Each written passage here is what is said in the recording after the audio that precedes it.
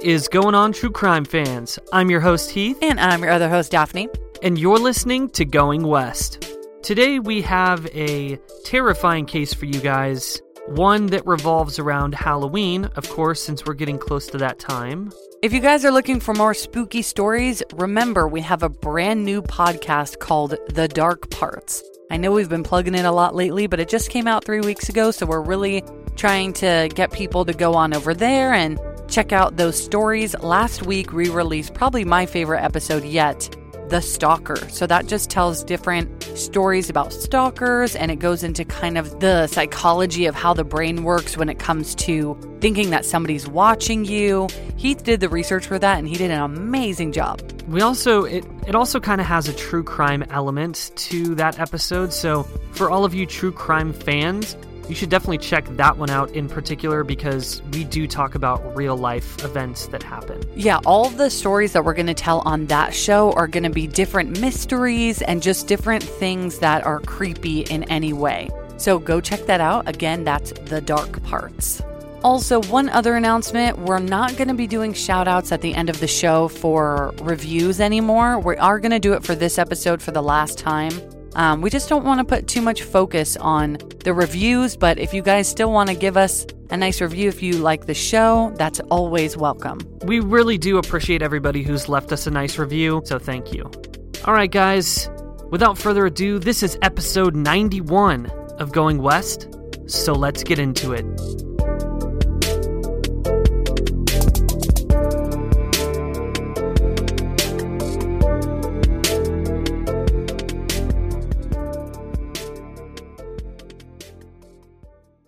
You know, some people enjoy composing their own music, chord by chord, and others are happiest when they come across that one perfect song. Work is not a lot different than that. Whether you prefer building your own workflow or using a pre-made template, with Monday.com, you and the team can work in a way that's comfortable for everyone. Tap the banner to go to Monday.com and build your own amazing workflow, or find an awesome template. No judgment.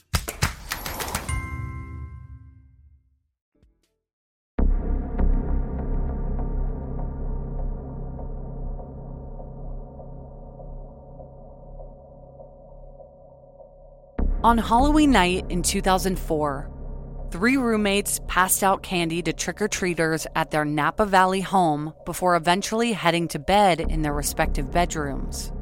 But just a couple hours after falling asleep, someone broke into their home and murdered 2 of them before running out of the house and out of sight. So, who committed these cold-blooded killings and why? These are the Napa Halloween murders.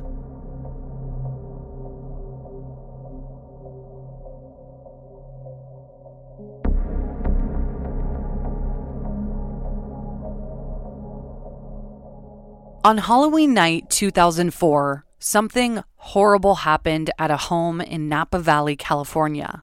3 roommates lived together in a 4-bedroom home in a residential neighborhood and spent the evening passing out candy to trick-or-treaters until around 11 p.m., when they all turned in for the night. 26-year-olds Leslie Mazzara and Adrian Insania had their bedrooms upstairs, while 27-year-old Laura Minza had her bedroom downstairs. So a bit about the roommates. Leslie Mazzara was born on August 1st, 1978 in Orlando, Florida, to her mother, Kathy Harrington, and she also had 2 brothers named Paul and Andy. Growing up, Leslie was a ballerina with the Greenville Ballet Company, which was a huge passion for her, but after high school, she decided to put her dancing career behind her and focus her studies on one of her other passions, philosophy. So she attended the University of Georgia and got her bachelor's in that field.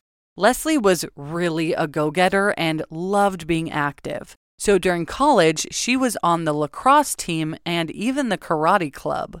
After graduating, she spent some time in South Carolina where she competed in the 2003 Miss South Carolina pageant, after having previously won a pageant the year prior.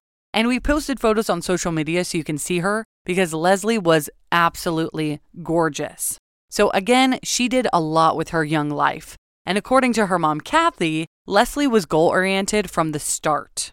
As a child, she told her mom that she wanted to be a teacher, a mother, a nurse, and Miss America before turning 21. So this was like embedded in her. The following year in 2004, when Leslie was 26, she and her boyfriend broke up. So she decided to make a change and move to Napa, California to work in the wine business. Her first job in Napa was as a greeter at the Niebaum Coppola Winery, which is film director Francis Ford Coppola's winery. Leslie's mom lived in Berkeley, which is only about a 50-minute drive from Napa, so that's how she got the idea to go to Napa. She loved it there and felt a bit stuck in life because she didn't know if she wanted to be a teacher or maybe a lawyer, so she thought a year or so in Napa would be a fun experience. But almost as soon as she got there, she decided that she wanted to work in the wine industry and start her life in Napa. And she really had the charisma and outgoing attitude to start as a greeter at a winery. Like, people were drawn to her because of her. I mean, she was beautiful, and she just had a really bubbly and very friendly personality. Yeah, and honestly, I can't blame her for wanting to spend time or live in Napa, because for those of you who have been to Napa, California, that is 100% wine country, and it is gorgeous. It's beautiful there.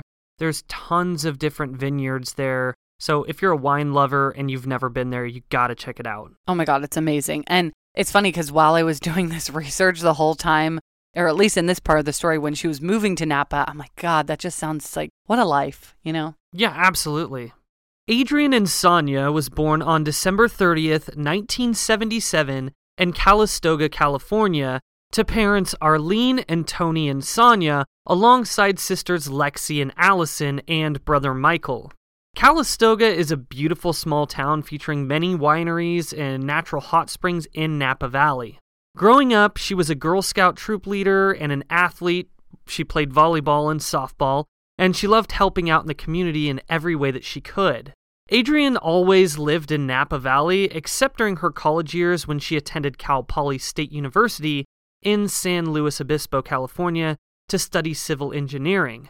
But after graduating in 2001, she returned to Napa to put her new engineering skills to the test with a job as an assistant engineer at Napa Sanitation District, which is a water treatment plant. She really enjoyed this job because, again, she loved being part of the Napa community, and she was always getting involved in different local charitable events. So all around, Adrienne was a funny, loving, and passionate person. But she also was incredibly tough. In 1994, while she was a 16-year-old sophomore in high school, Adrienne was involved in a terrible car accident with her best friend Lily Prudhomme that almost killed her. The car rolled 3 times and Adrienne's window was open, so she hit her head right on the pavement. And because of this, she kind of had to relearn some of her skills because she had some memory loss that occurred. But she healed within a few months and returned to school, and then went on to a big university. So she was not the type of person who just gave up on anything. She had dreams and goals in her life, and she was, setting out to achieve them. In 2004, Adrienne began dating a guy named Christian Lee. They had a bit of an on-again, off-again type relationship, and there seemed to be a lot of drama there because Christian didn't take their relationship as seriously as Adrienne did. And they even had an argument about this on Halloween night. Leslie, Adrienne, and Lauren all passed out candy that evening together and just hung out at the house. Because again, they lived in a residential neighborhood, super suburban area, so I'm sure they had a lot of trick-or-treaters that night. Yeah, and not only that, they're in their 20s. They're just kind of just chilling out, right? Yeah, they're just hanging out at the house, doorbell rings, pass out candy, and it's just the 3 of them. But during this time, Adrienne left for a little bit to go to her boyfriend Christian's place, where they argued about the fact that Adrienne had recently met a new guy at a party, and she kind of dangled that in front of Christian's face, which made him angry. But it was her kind of saying, hey, if you're not going to commit to me, then, well, hey, guess what? I met this other guy and maybe he'll want to be serious with me, kind of thing. Christian didn't want to commit to her, yet got very upset that she was potentially going to see someone else. And Adrienne wasn't usually the type of person to have drama or get into tiffs with anyone. Like, she wasn't that person. But Christian not wanting to commit to her caused some issues. Around 10 p.m. that October 31st evening, Adrienne came home and hung out with her roommates Leslie and Lauren before they all set off to bed by 11 p.m. And this was a Sunday evening, so I'm assuming they all kind of had to go to work the next morning, so they just had a nice chill night. Right, they're not trying to stay up and party the whole night away. Right, and they all got jobs. They're responsible young women. It seemed that Leslie also had some male drama in her life. In October of 2004, she was dating 2 different men casually, but was starting to get serious with one of them, the one who was a bit older. Just a week or so before Halloween, the older love interest came over and spotted some flowers that belonged to Leslie, and he asked her about these. It turns out that they were from the other love interest, and this made the older love interest very upset. And by the way, we're saying love interest because we couldn't find their names anywhere, so we're just going to call them love interests. Anywho, so Leslie wasn't the kind of gal who played with people's feelings, but neither relationship was very serious at all. So she was just kind of feeling it out and seeing what she wanted. At this point, she was kind of leaning towards the older love interest, but the whole flower situation caused a bit of a tiff. And Leslie kind of had this thing about her where whoever she talked to, she kind of made them feel special. So it's really no wonder that she had so many people that wanted to be her friend or her romantic partner. She just had this way about her. On Halloween night in 2004, Leslie was a bit upset and turned to a friend in South Carolina. She explained to her friend that she kept getting calls from her ex-boyfriend's dad that night, which is super fucking weird. And it was almost like he was kind of harassing her to get back with his son. And this is the ex-boyfriend from South Carolina, the breakup that had prompted her to move to Napa. So the dad is just calling her over and over again, and she calls her friend in South Carolina and is just kind of venting to her about it. And this is on Halloween night. It's like, dude, why are you bugging her? This whole thing is just strange in itself. Your son or daughter breaks up with their boyfriend or girlfriend, you don't go pestering that boyfriend or girlfriend and saying just makes it worse. Yeah, it's just weird. Don't be fucking weird. Crime in Napa was not at all high at this time, and it still isn't, because Napa has always been known to be very homey and a very safe community overall. So with Leslie and Adrienne sleeping upstairs, Lauren dozed off in her downstairs bedroom before the clock struck midnight. But as 2 a.m. came around, Lauren heard the distant sound of what could have been broken glass. And then her dog barked. Her dog was in the room with her, and it woke her up from her deep sleep. As she paused for a moment, still disoriented from having just woken up, she originally assumed that it was one of the guys that Leslie was seeing, because there had been a recent issue of him coming over late and disturbing the other roommates. So she was just kind of like, oh, this guy again, this older guy, whatever his name, older love interest. The old love interest, yes. So, but that's when she noticed that the security light was on outside near the garage, meaning that someone had definitely been out there. But then she just wondered if it was one of the cats who tripped the light, because you hear broken glass, you see the light is on outside. You're like, okay, something's out there. But, you don't assume for the worst. She's just like, oh, it's probably the cat. It's probably no big deal. Yeah, and it's so funny. Side note, whenever we see whenever I see our neighbor's driveway light come on, I'm always like, what was that? But you always kind of assume oh yeah, it's probably just a cat or something like that, or a possum or something. Well, and we've talked about this before, is that you don't ever assume that something bad is actually going to happen to you. So it's easy to just be in a situation like that and say, it's nothing, it's fine. So she just assumed that, and then she tried to fall back asleep. But suddenly, Lauren heard the sound of horrifying screams, and they seemed to be coming from upstairs. For a moment, Lauren didn't know what to do. I mean, was someone in the house? She had no idea what was going on. So she quietly snuck out of her bedroom to head upstairs to check it out. But as she did this, she heard frantic footsteps headed for the stairs, the top of the stairs. Not knowing who it could be, she dashed out the back door, terrified. As she crouched in the backyard, she could hear someone struggling with the kitchen blinds on the front side of the house. And then, silence. But then she heard Adrienne upstairs pleading for help. Hoping that the possible intruder was gone, Lauren went back into the house and upstairs to see what had happened. And it was an absolute bloodbath. Leslie's bedroom was the first one at the top of the stairs, and Leslie appeared to be deceased, face down in a pool of her own blood. When Lauren then went into Adrian's room, she slipped in the blood before noticing Adrian hiding behind her bed on the brink of death. Lauren then ran for the house phone, but it was dead.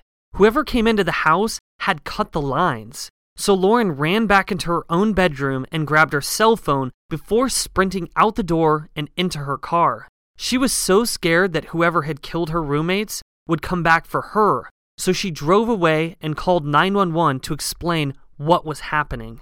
Within minutes, police and paramedics were on the scene. Although Adrian was still alive, when they got there, she died from her injuries before they were able to try and save her life. Both Adrian and Leslie had died from multiple stab wounds, but no one had any idea who would have wanted them dead. It seemed like Leslie had been attacked in her sleep, and Adrian heard the attack and was attacked herself before she could flee from the scene. But judging by the state of her bedroom, it was clear that she fought hard for her life. And by the way, I'm assuming that Adrian was not conscious enough to get up and leave the room with Lauren or leave the house with Lauren, or else I don't think Lauren would have just left her conscious friend in the house. Because the reason that Lauren left was because she was like, how many people did this? Is anyone still in the house? Is he going to come back because he knows that I'm still alive? Like, she didn't know what to do. She was just like, I need to get the hell out of here. But I'm assuming that she didn't just leave Adrian, who was like bleeding out, just terrified. And I did watch an interview of Adrian's mom, who commended Lauren for what she did and was kind of saying like, I can't imagine what that must have felt like to be in her position. So I'm assuming that she wasn't just like, peace out, Adrian. Like she had to get out of there. Yeah. You cannot blame Lauren for feeling that way and having that fear. I mean, who knows? Maybe if she did try and get involved, she would be dead as well. So it's not like she was just trying to do self-preservation or whatever, but she was terrified. I mean, there's a killer in her house. She sees one of her roommates is like probably not going to make it, laying on the floor, dying. Like, what would you do? You know what I mean? Yeah, just overall a very scary situation. So she did what she had to do, and luckily she survived, but unfortunately her two roommates did not.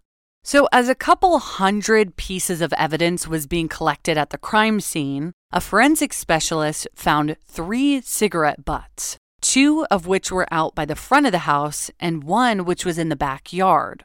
Since none of the roommates smoked, they were confident that this could be a connection to the killer. There was also blood found by the window on the outside wall of the house. So they collected this as well, hoping that it was the killer's.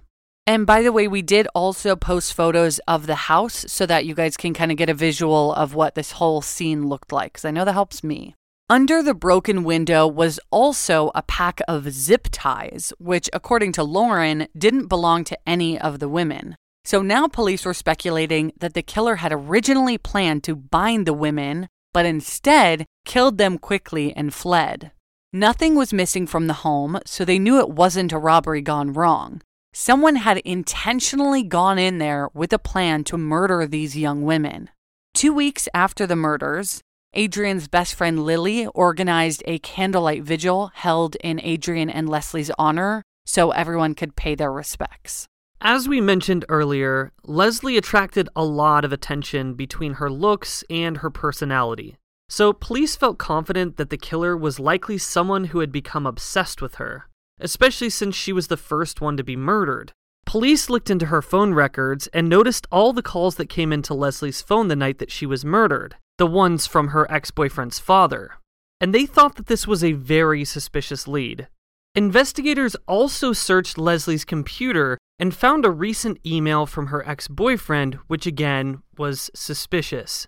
Apparently, he had proposed to her earlier that year, and she had turned him down, and then moved away shortly after breaking it off with him, so this gave him potential motive. However, phone records and other witnesses would place the father and her ex-boyfriend all the way across the country in South Carolina on the night of Halloween. As police continued to unravel Halloween Day in their home, They discovered that a handyman had come to their house that afternoon, so they wondered if he was behind the murders. But he too had an alibi. So at this point, police were starting to feel stuck.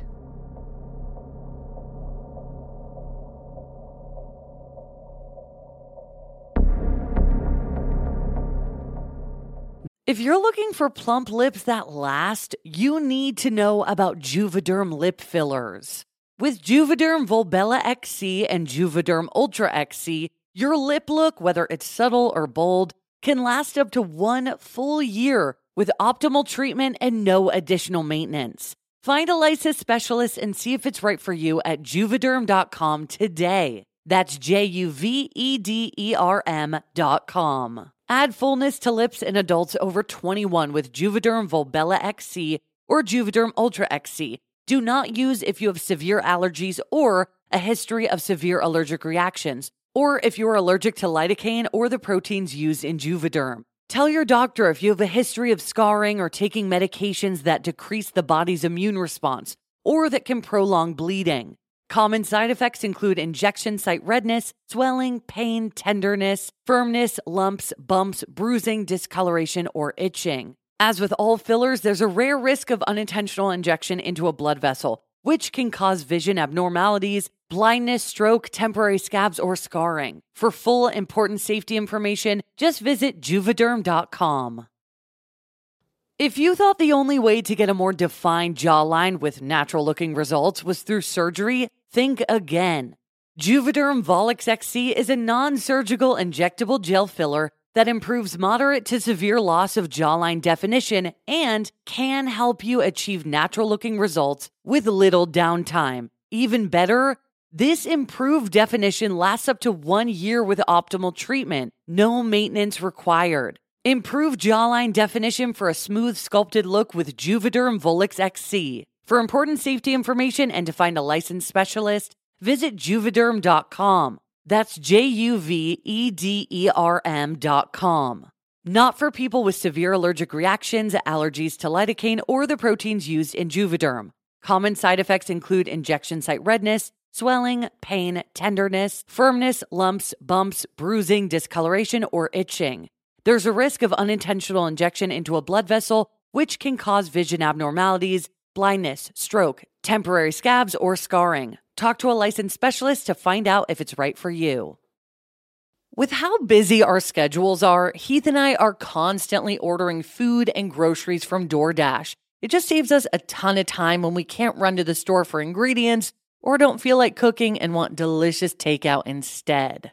But delivery fees can definitely add up. And this is why we have Dash Pass by DoorDash. Dash Pass is an exclusive membership from DoorDash that gets you unlimited $0 delivery fees on eligible orders, as well as member-only deals and discounts. Which is why Dash Pass is the most affordable way to get anything and everything you need delivered right to your door, and fast, for just $9.99 a month. Which means DoorDash quickly pays for itself in just 2 orders on average. So whether you order every day or just a couple of times a month, you'll save with Dash Pass. Open the door to $0 delivery fees and savings you can't get anywhere else. Sign up for Dash Pass today only on DoorDash and get your first 30 days free if you're a new member. Subject to change, terms apply. Heath and I are major sufferers of seasonal allergies. They are the worst. It can even be difficult to host this show when our noses are all clogged up. We have tried brand after brand, but luckily, for those of us who live with symptoms of allergies, we can live Claritin Clear with Claritin D. And big shout out to Claritin for supporting this show and providing us with samples. Designed for serious allergy sufferers, Claritin D has 2 powerful ingredients in just 1 pill that relieve your allergy symptoms and decongest your nose so that you can breathe better. I feel like I sneeze all day long. I always have an itchy face. But now I can actually go outside in the grass and not have a sneeze attack or be stuffed up thanks to Claritin D. Are you ready to live as if you don't have allergies? It's time to live Claritin Clear. Fast and powerful relief is just a quick trip away. Find Claritin D at the pharmacy counter. Ask for Claritin D at your local pharmacy counter. You don't even need a prescription. Go to Claritin.com right now for a discount so that you can live Claritin Clear. Use as directed. This episode is brought to you by our sponsor, Best Fiends. We already know that you guys love solving puzzles and mysteries, which is probably why you like true crime, and by this point, you must know about Best Fiends. It's an awesome mobile puzzle game that challenges you without adding any stress, which I think we all have had enough of right now.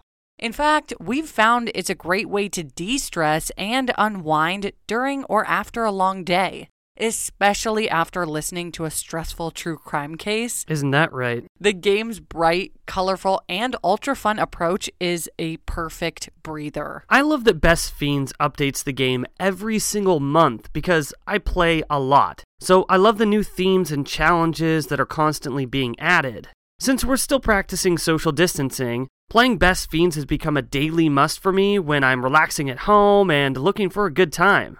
I also love that anyone can play. I even got my dad playing this game, seriously. Yeah, your dad loves it. All of our family actually loves this game since we told them about it, because what's not to love? Engage your brain with fun puzzles and collect tons of cute characters. Trust me, with over 100 million downloads, this 5-star rated mobile puzzle game is a must-play. Exactly, so download Best Fiends free on the Apple App Store or on Google Play. That's friends without the R, Best Fiends. This year has been exponentially difficult for everyone. And if you're struggling and you feel like you need someone to talk to, you're not alone, and that's why BetterHelp is here to assist you. BetterHelp matches you with a licensed professional therapist that you can call, text, or video chat from the comfort of your own home. Especially in these hard times when we're practicing social distancing, this is a safe and private way for you to connect with a therapist on your own schedule. It's an incredibly affordable way for you to get the help that you need, and financial aid is available. So whether you're dealing with depression, anxiety, trauma, LGBTQ matters, anger, or anything in between, BetterHelp is the convenient and confidential way to talk it through. This service is available worldwide, so what are you waiting for? We want you to start living a happier life today. As a listener, you'll get 10% off your first month by visiting betterhelp.com/goingwest. That's betterhelp.com/goingwest. Join over 1 million people and counting, taking charge of their mental health. Again, that's betterhelp.com/goingwest.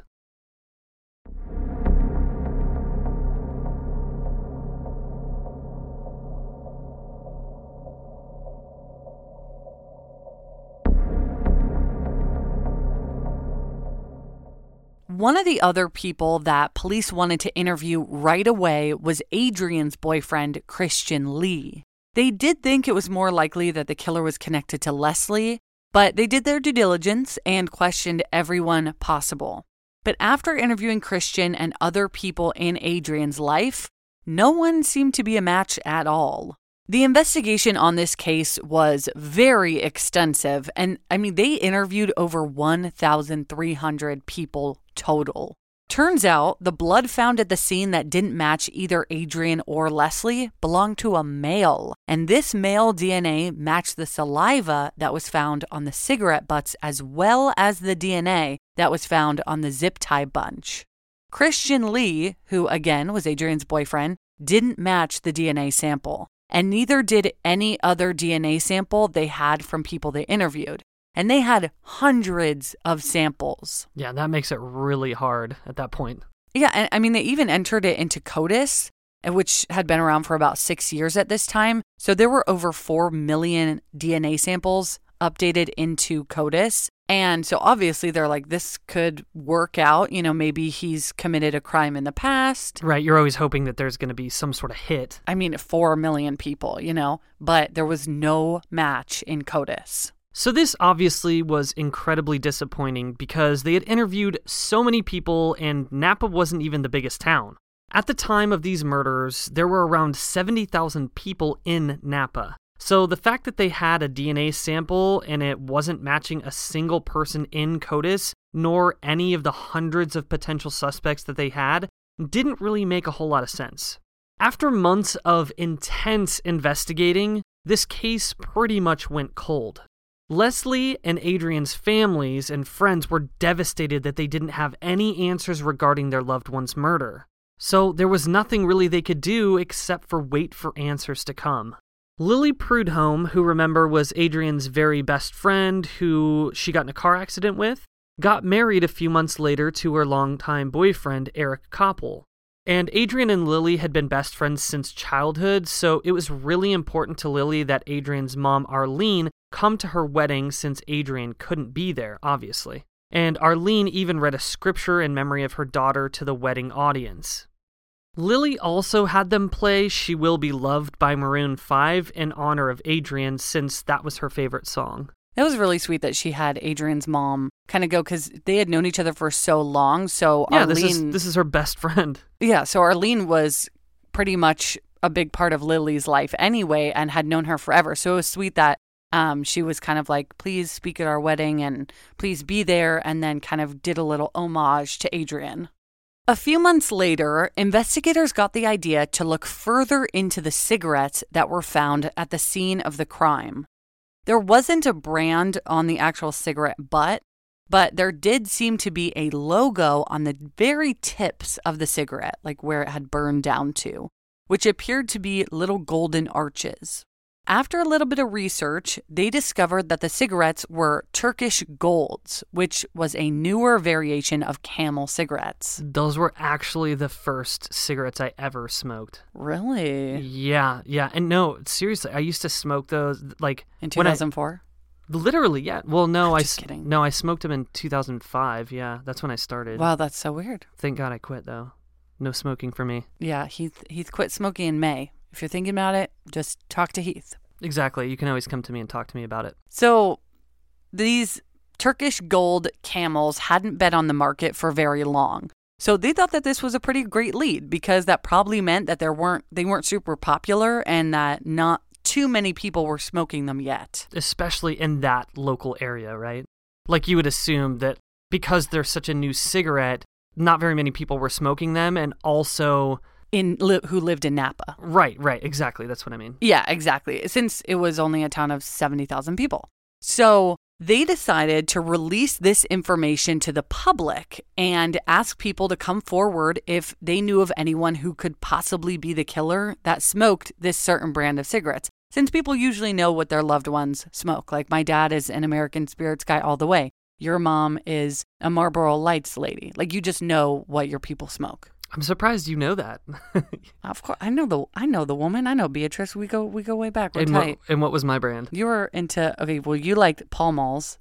Yeah. And the other cheap brand. Well, you like Marlboros too sometimes. But what was the other one that you did when you were about to quit? Wait, no. It was Pall always Malls? Pall. Okay. It was always Pall Malls. See, I knew.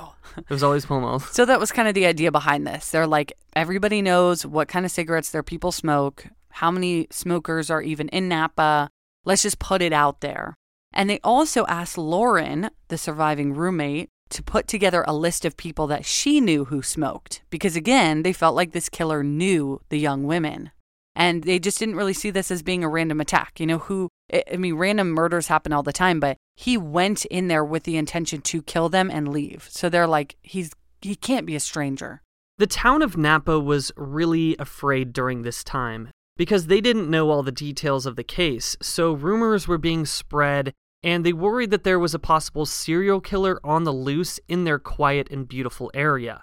This is when the community really came together and raised $100,000 as reward for finding the killer or killers of Adrian and Leslie. Yeah, because they're like, we want this guy caught. We don't want a killer running around our town. So they just gathered together all this money because they're like, we need to catch him. Which is super dope. Like, I love when communities do that. They come together for, like, the people, for their people. Oh, yeah. It's the best. But lucky for the community, the police felt confident that the killer's identity would be discovered very soon. Because not only did they have a DNA sample and the cigarette brand info, but there was also a new technique being used in DNA technology that could help determine what a person looked like based on their DNA samples.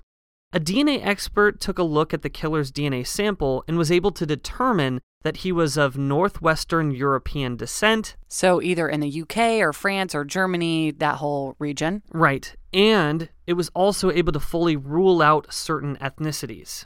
The DNA expert was certain that the killer was not Asian, African American, or Hispanic, so that really helped to narrow things down. But he was also able to determine that the killer had blue or green eyes, as well as naturally light hair. And this is amazing technology. This like is huge. Like mind-blowing for 2004, right? Totally. So now they knew that the killer was likely white with light hair and eyes. This still didn't give them a concrete answer, but it was something to go on. I mean, this is science saying that this person looks like this. And it's, even though it was a newer technology, I mean, that's amazing. Yeah. Shortly before all of this was discovered, which was in the late summer of 2005, so almost 1 year after the murders, Lauren, who again, remember, is the surviving roommate. I keep saying that because Lauren and Leslie both start with an L, and I know that confused me originally. So anyways, Lauren, the surviving roommate, discussed possible smokers that she knew. The only problem was she really didn't know anyone who smoked. And in fact, she could really only think of one man who did. 25-year-old Eric Koppel. Eric Koppel was Adrian's best friend, Lily's new husband, remember, as Heath was just telling us.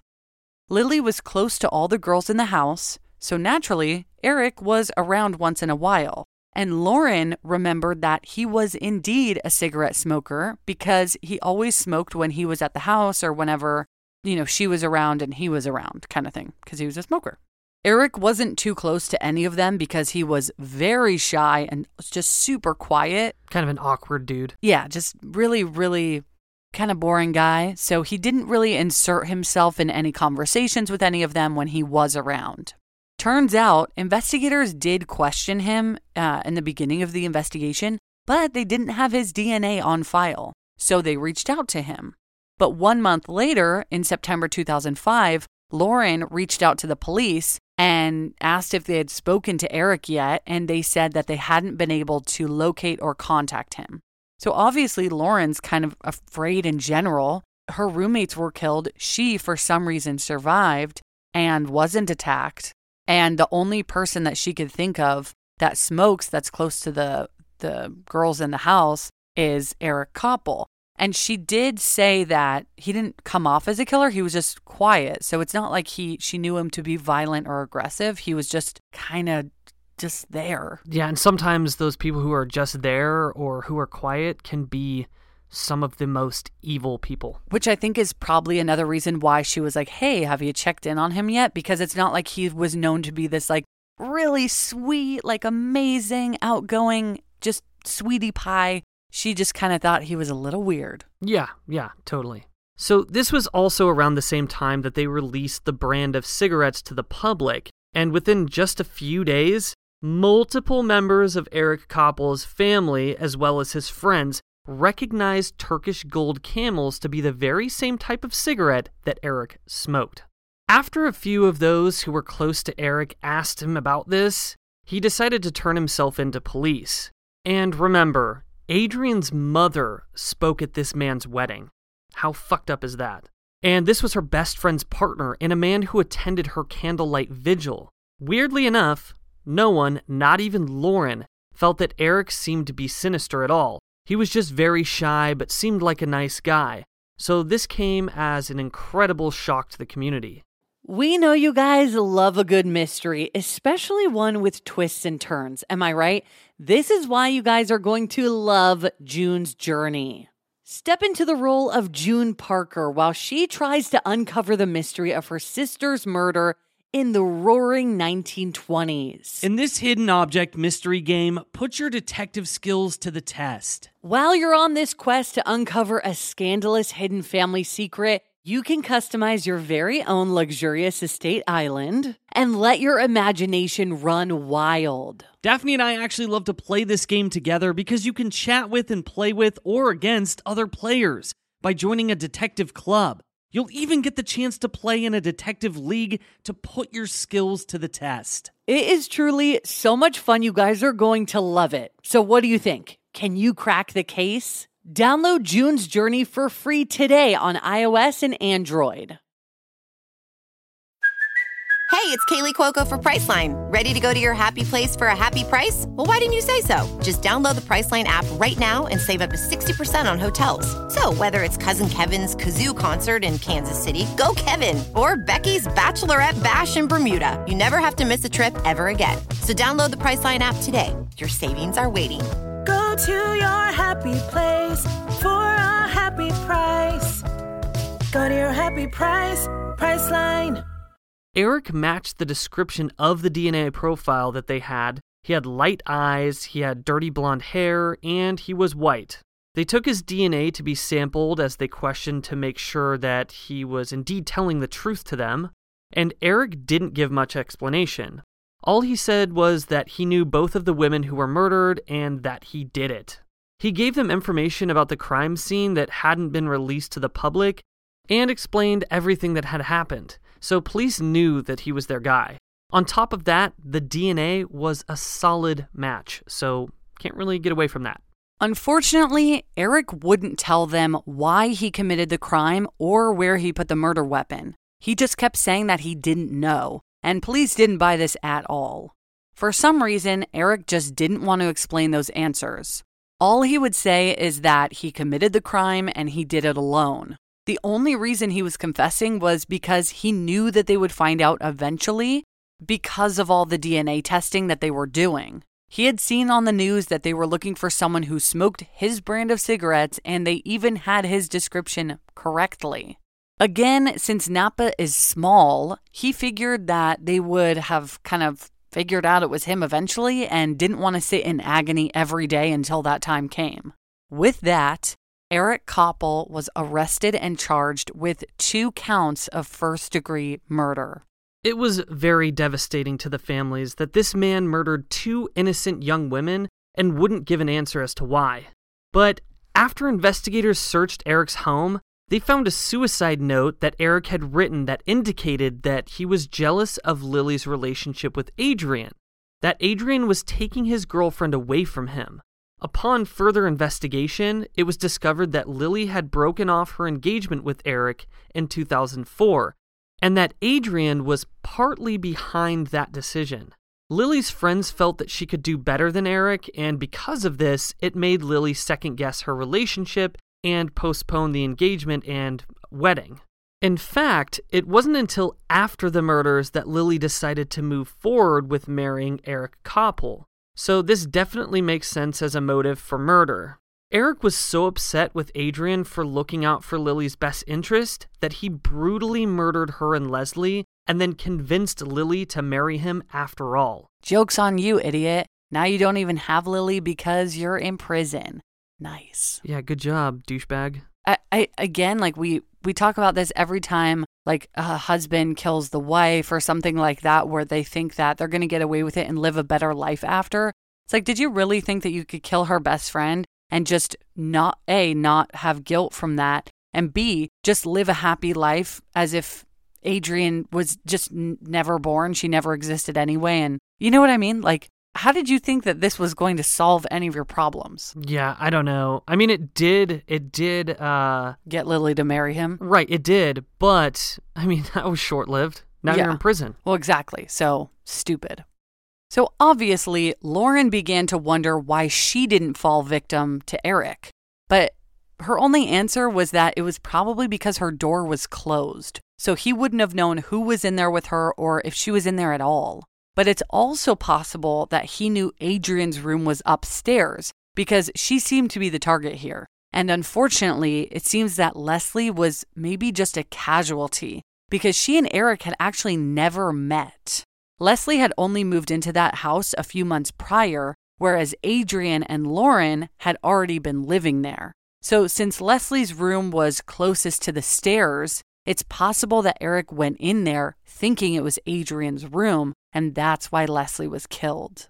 But then when he realized she wasn't Adrian, he quickly moved to the next room and then bolted out of the house. And if that's the case, I mean, it's just so sad to think about that. His target was Adrian, and he killed Leslie. Like, that's just so... Like, because Leslie didn't have to die. Right. I mean, nobody had to die in this right. situation, but it's just unfortunate that may have been the case with Leslie. Well, right. And with Adrian, too, it's so sad because she had endured that terrible car accident where she did almost die when she was 16.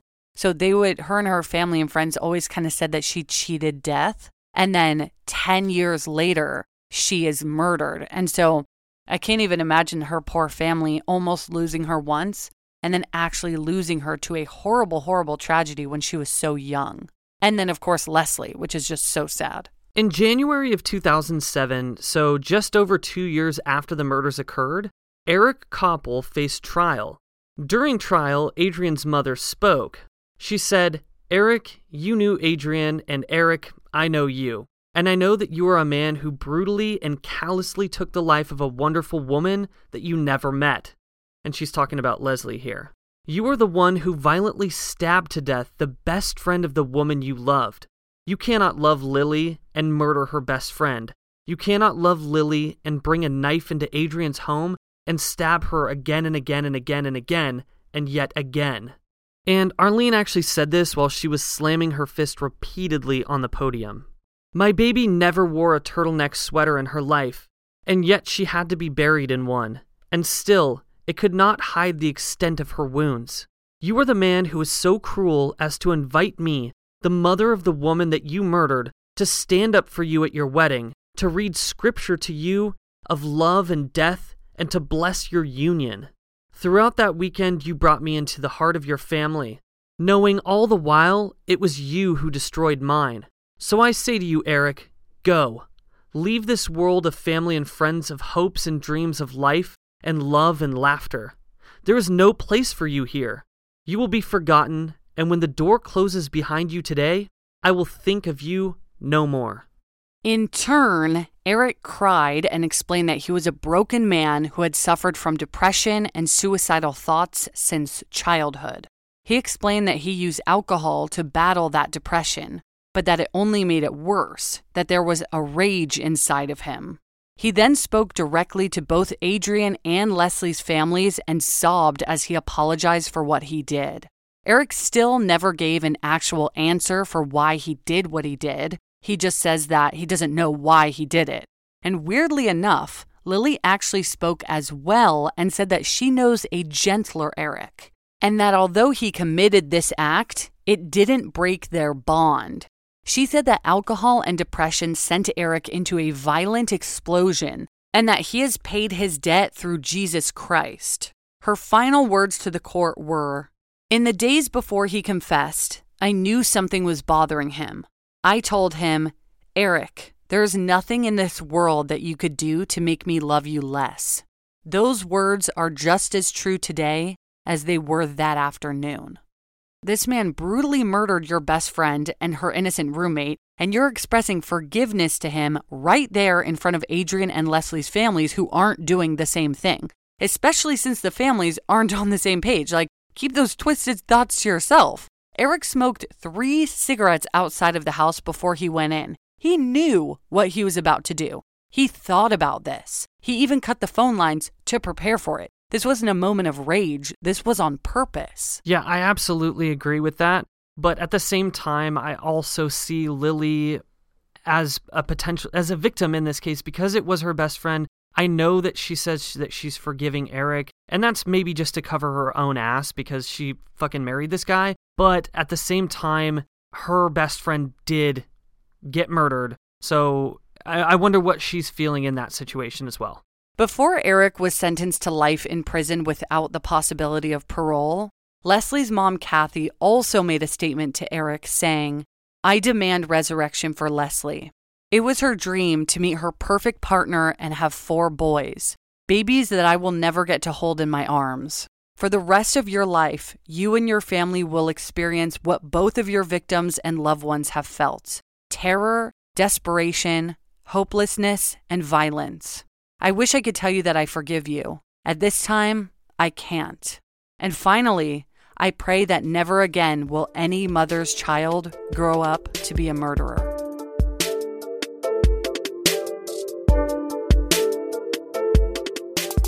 Thank you so much, everybody, for listening to this episode of Going West.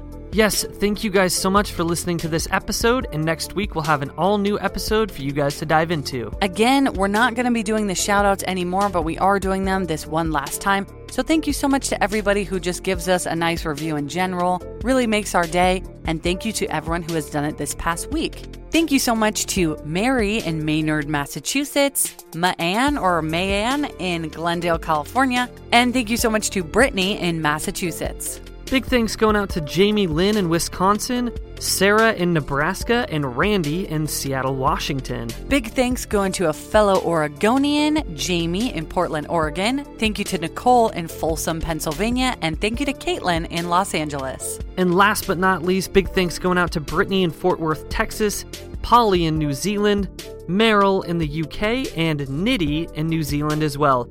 Thank you guys so much for leaving us a review.